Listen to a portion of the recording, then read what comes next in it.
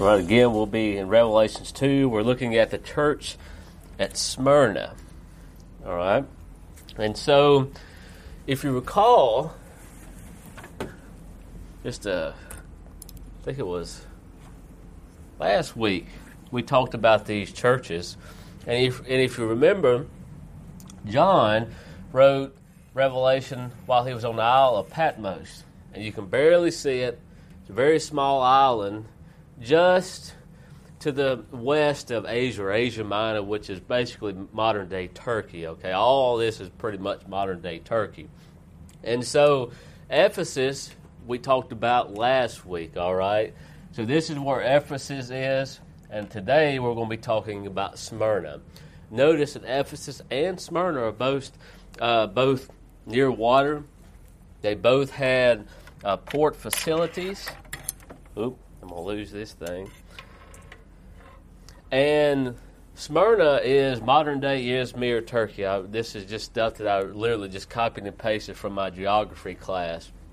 Interesting enough, I was reading some older commentary, and they apparently for a long time, it was still known as Smyrna, at least till fairly recently, maybe since the 16 or 1700s, but now it's known as Izmir, Turkey. And we can read here that, it had good harbor facilities, obviously, and it's kind of a protective cove there.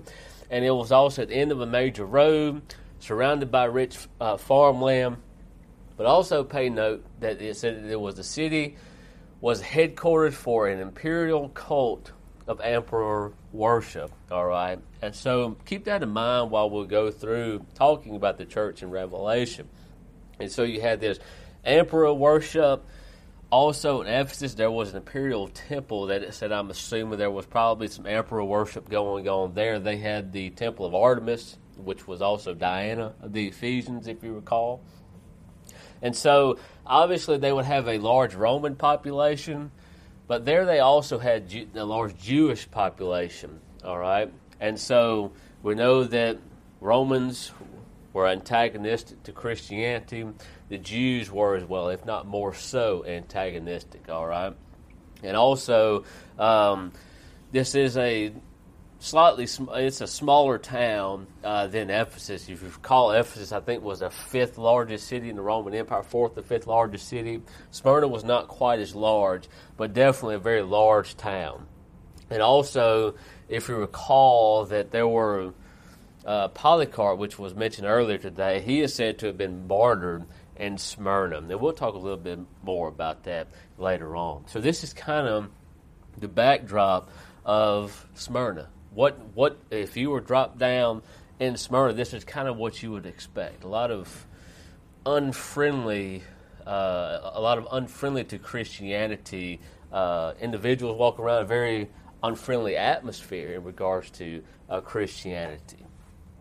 All right, and so we looked at Ephesus last week, and I just wanted to reread what we talked about. It says, "To the angel of the church of Ephesus write, these things says he who holds the 7 stars in his right hand, who walks in the midst of the 7 golden lampstands. I know your works, your labor, your patience, and that you cannot bear those who are evil.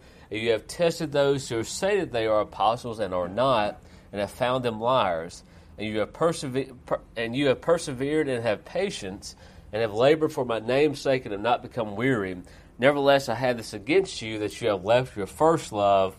Remember, therefore, from where you have fallen, repent and do the first works, or else I will come to you quickly and remove your lampstand from its place, unless you repent. For this you have, that you hate the deeds of iniquity, which I also hate." So we start off.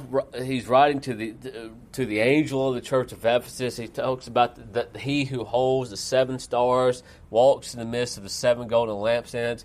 If you read earlier in chapter 1, towards the end of chapter 1, we actually know what these stars and the lampstands represent. The 7 stars are the angels of the churches. The 7 golden lampstands represent these churches.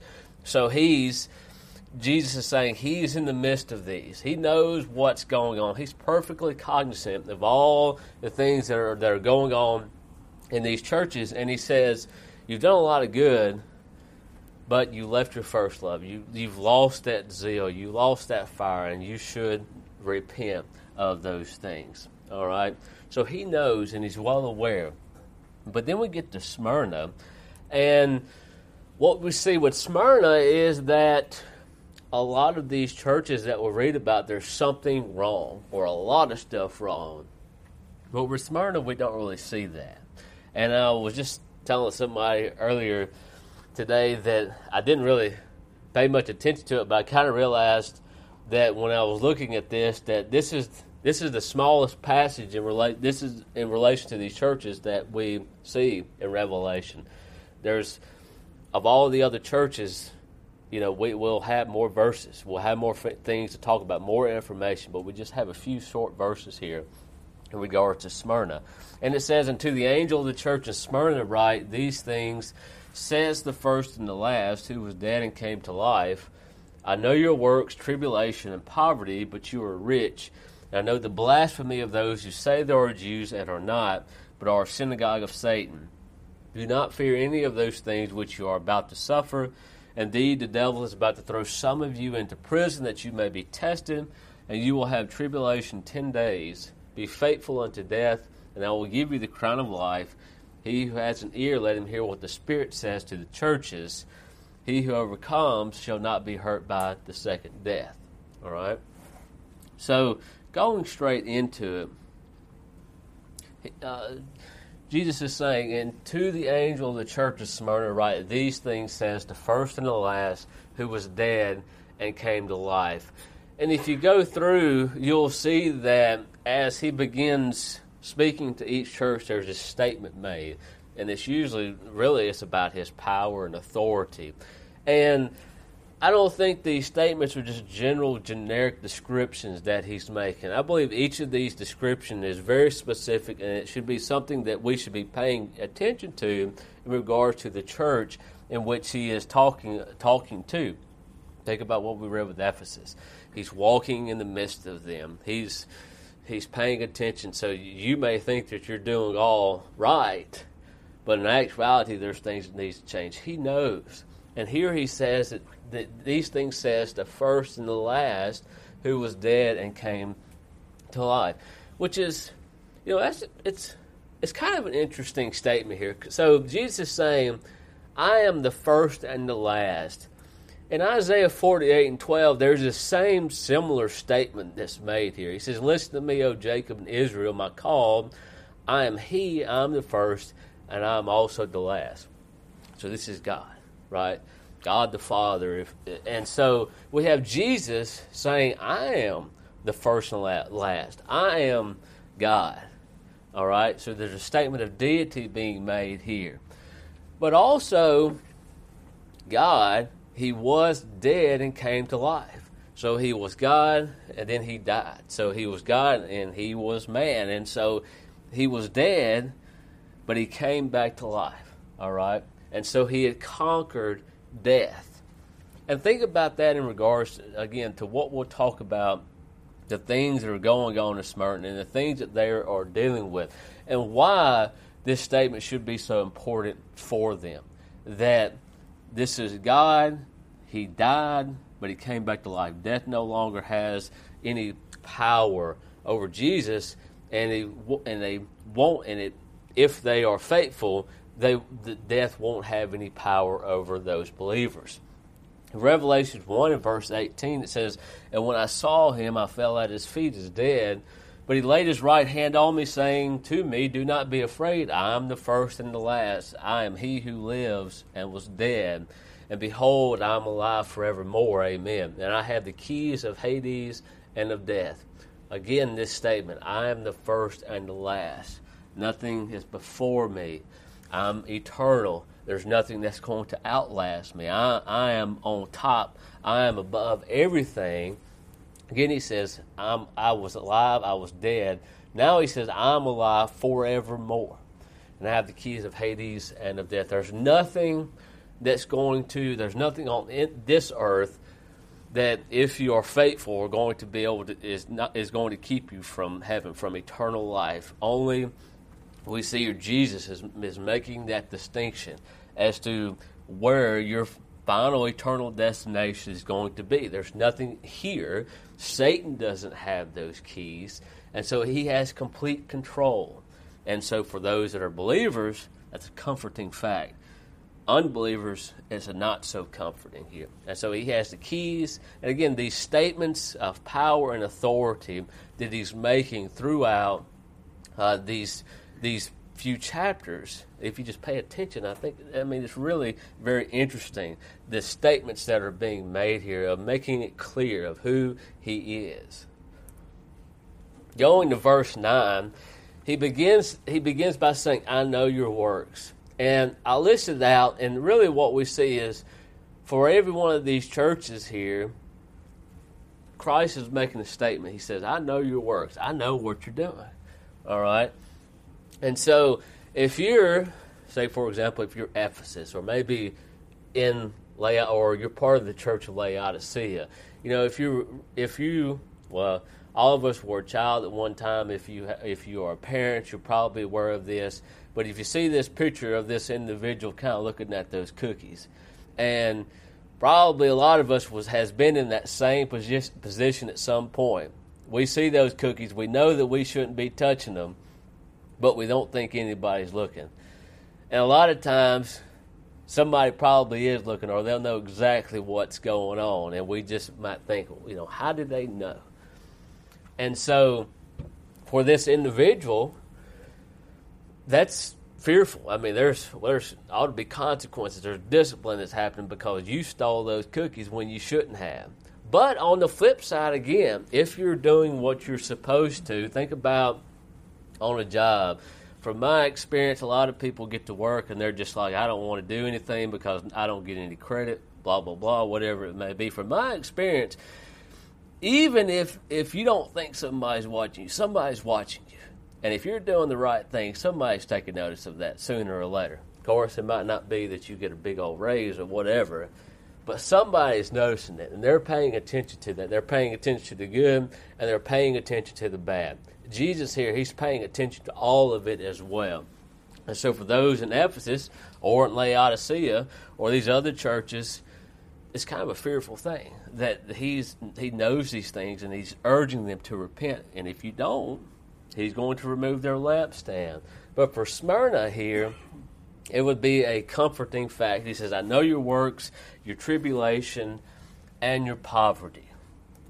So he knows their tribulation. If you look over here at that chart, the little circle chart, this is a chart of that word, that Greek word that is used for tribulation. And if you notice, if you kind of look through that, you'll see other ways in which that word is defined. And I think that kind of helps us to really understand what's being said here when he's talking about tribulation. It's used to mean affliction, trouble, anguish, persecution, being burdened or distressed. Okay, and I think we would all understand that's what's being talked about here. They're suffering. We have some that we'll read later on that know that they're suffering to the point of death. They are impoverished as well, so they're struggling in that way. I had this quote here, and we talked about Polycarp a little earlier at the 9 o'clock class, and this would have been sometime after Revelation would have been written, according to when Polycarp supposedly died or whatever. But this was a quote from a book, I would imagine. It's written by a guy named Irenaeus. He was also mentioned. But he says, but Polycarp also was not only instructed by apostles and conversed with many who had seen Christ, but was also by apostles in Asia appointed bishop of the church in Smyrna, whom I also saw in my early youth, for he tarried on earth a very long time, and when a very old man, gloriously and most nobly suffering martyrdom, departed this life, having always taught the things which he had learned from the apostles, and which the church has handed down, and which alone are true. All right, so again, we have to take what's being said here with a grain of salt, but if this is true, he would have been a bishop of Smyrna, and he eventually suffered martyrdom. All right, and so it's clear that I'm just convinced that he's not the only one that was martyred here. There was other people. This is just the only one that's mentioned here. But we have outside evidence of really what was kind of going on in Smyrna for a considerable amount of time. That it was not easy being a Christian there during that time period, all right? And so they were suffering all of these things, and we see, really in that area of all the things in which Christians were suffering. It was a first-hand experience of that. Of course, we think about here in America, we're like, well, if America falls, where else are we going to go? It's going to be real, and it's like it's some type of America that seems some type of safe space for Christians, and we don't have to experience all of these things. But notice, these Christians were suffering these things, and yet they were continuing to be faithful. He also says that they are impoverished, they are in poverty, but you are rich, all right?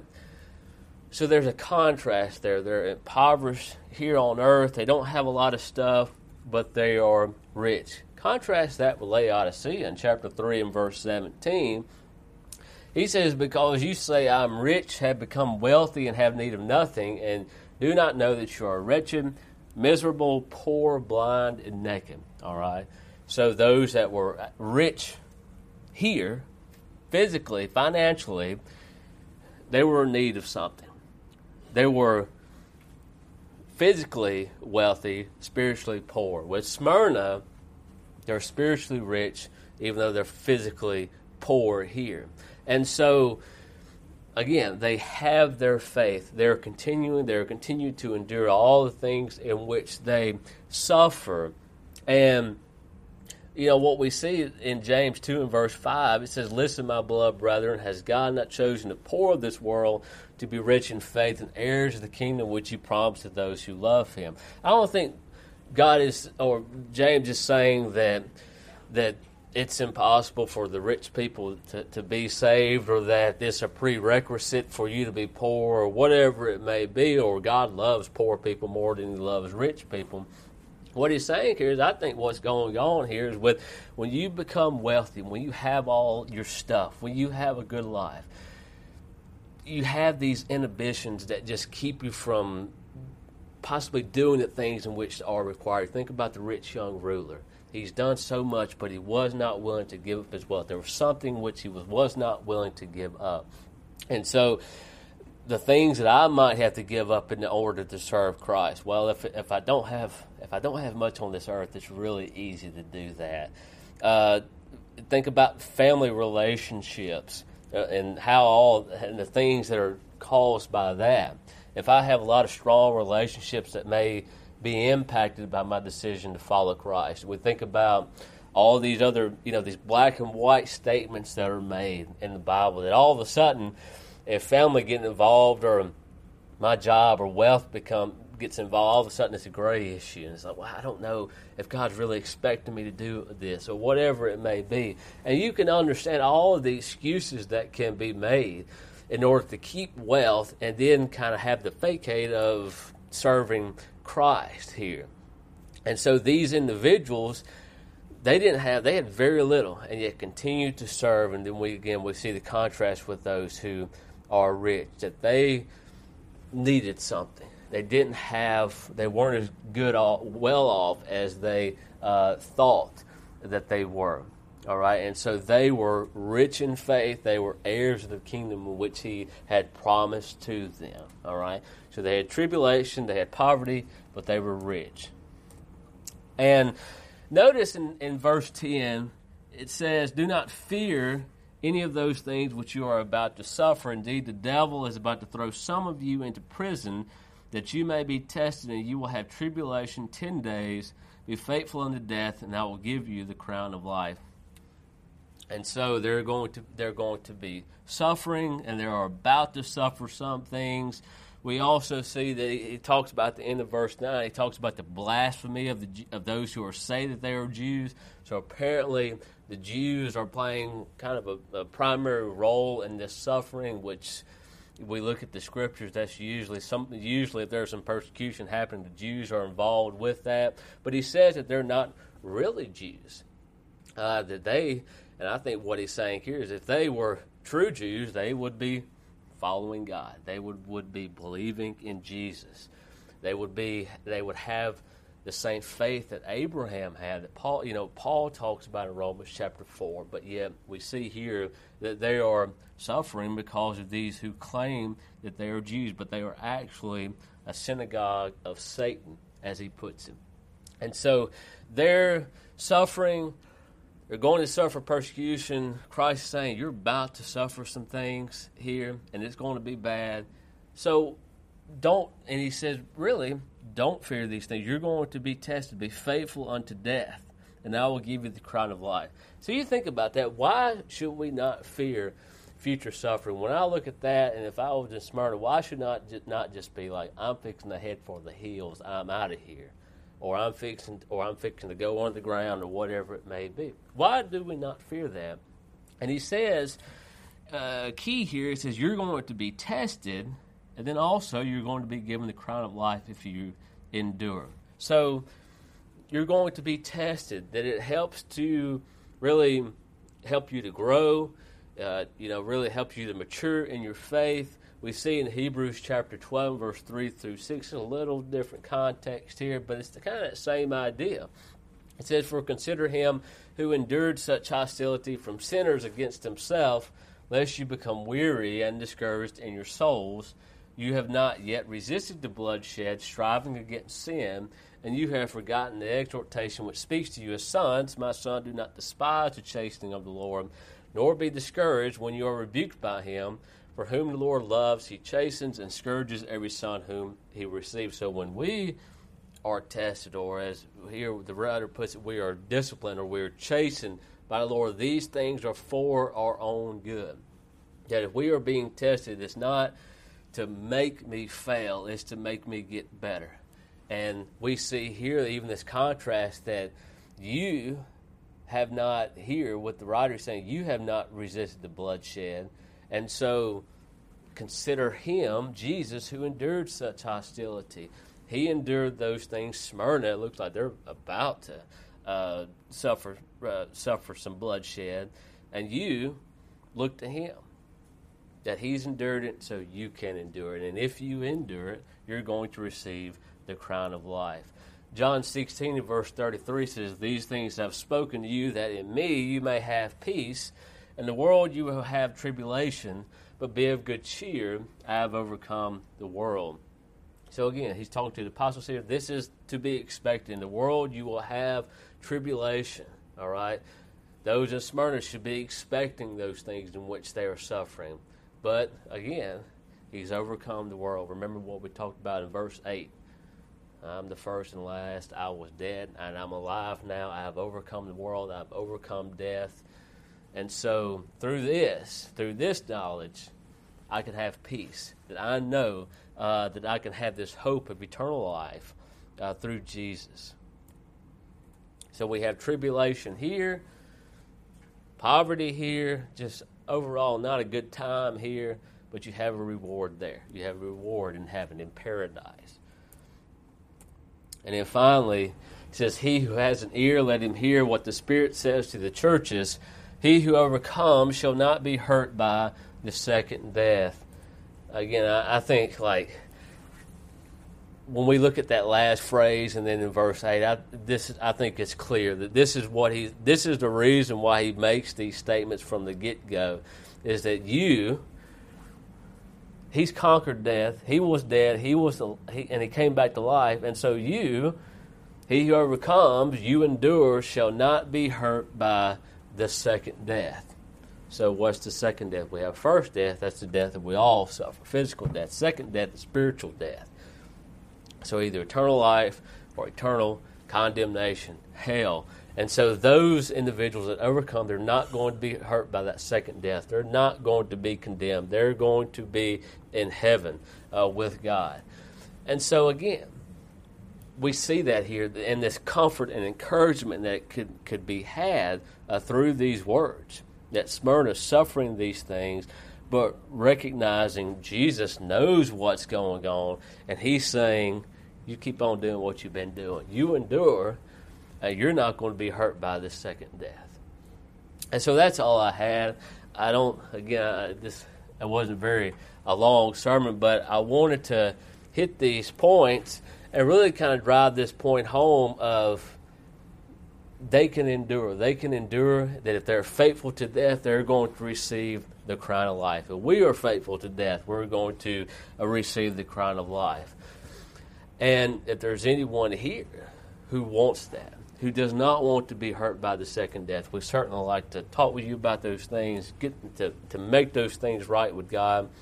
And if you are a Christian, you don't want to be in the same spot, for example, of those in Ephesus or in Laodicea, that if they go astray, you have to repent.